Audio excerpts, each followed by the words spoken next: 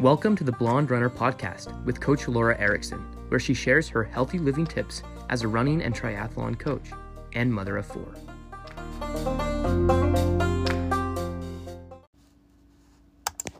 Hi, Coach Laura Erickson here, and I just finished a run this morning. So it's getting colder. As you can see, there's a little snow on the ground. It's in November. It's that time of year we start running outdoor and it gets cold. So I wanted to talk about layering, what I do for layering, and how I prepare to run outdoors. First thing I do when I get up in the morning is check the weather, especially if I know I'm going to be running outside. So today it was in the 20s, so I knew I'd be needing layers. So I particularly like tights that have pockets in them now on the side. This way I can carry my electrolyte with me. Many of you know I love the Salt Stick electrolytes. I always carry those with me. So I love the pockets for that reason. So if you can find, and I think a lot of the tights nowadays come with the side pockets. These particularly have the reflective on them, so that makes it nice. I ran on trails and roads today, so I had a mix in my training, and I love to do that a lot. So I have to kind of prepare for both. And when you go trails, especially here now, there's snow. So a lot of things that I do, you have to be prepared for everything this time of year. You really do. So I tend to get a little cold, and so I particularly like these are like a mitten glove. See, Nathan puts these out. There's lots of great products, lots of different things. But what I like about these particular gloves is they're mitten gloves, so you can get on your phone or take pictures or whatever you need to do there, or if somebody calls you. I also can put, I like to use those little warmers, hand warmers, and I can put them right in the glove. I can put them on the top or on the bottom on this glove, so I really like that. These I use often, especially when it's cold like this. Maybe this is the time of year it gets cold and then it gets hot and it gets cold. It's kind of like a fall, I don't know, it's kind of crazy. So a lot of times I'll use just these plain stretch gloves too. So on days that maybe they're it's in the 40s or in the 30s and it's going to get warmer. And that's another thing you got to consider when you're running is, one, is it dark when you start, and is it going to get warmer as you go? So for me, it was going to get warmer today. I knew that. So, but I did dress with I used those other gloves. I didn't use hand warmers in there today, but I'm going to be using those pretty soon. So it depends on how long you're running too. So you can see that I've got this Nox Gear 360 visibility vest. I've only got it one color, but it's awesome because you can change the colors. You can make it flashing. I love it. It's like a party. They just came out with this Nox Gear light. You can see that I like it because for me, I like to wear hats when I run, especially if it's snowing, because I don't blink myself to death. And then you see I have a headband.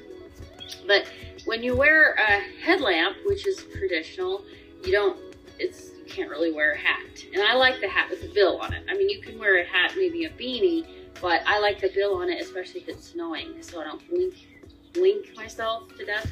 Anyway, like I said before, most of the time I'm running in sunglasses, in the summer, but not in the winter so much. So this vest is great because it makes me visible to the cars if I'm on the road. If I do the headlamp, it's very easy to see when I'm on the trails or the road. So it's kind of a dual purpose. It's a great thing.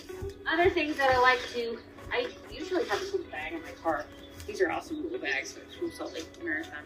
And then Ogden Marathon. If you need codes for either of those races, I have discount codes. Run Blonde will save you some money. So other thing that I like to do or wear is I use these little gaiters. These are just, it doesn't matter what brand you use or whatever. And there's taller ones, shorter ones. These are short ones. I've had these forever. Love these ones. This keeps the snow out of my shoes.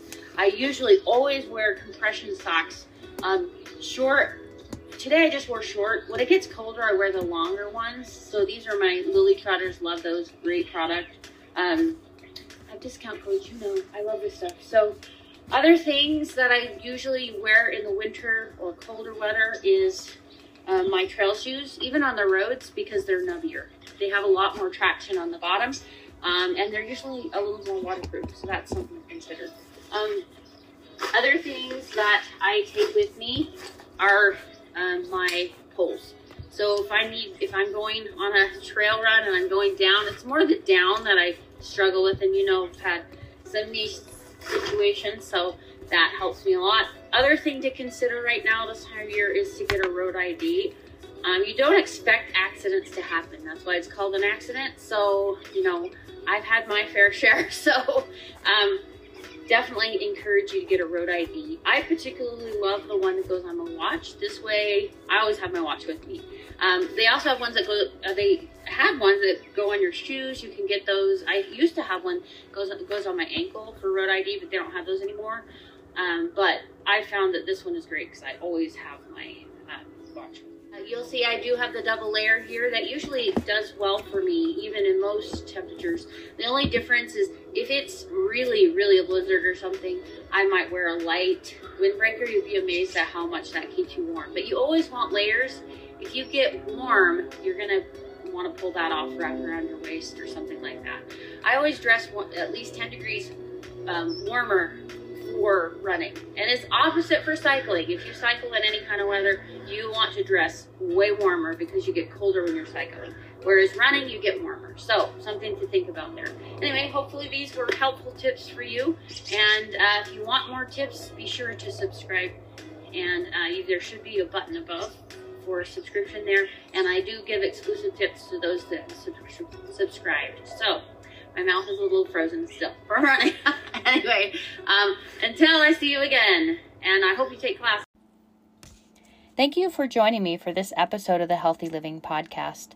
Be sure and check the show notes for resources or links that we mentioned in the show. You can also find them on my website at blonderunner.com.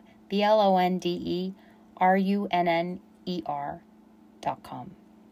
You can also find me on Instagram at The Blonde Runner with an E, and Coach Laura Erickson, and that's LORA.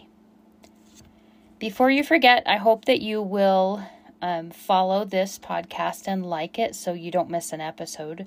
Also, it really helps if you leave a review so other people can find it, and share it with your friends.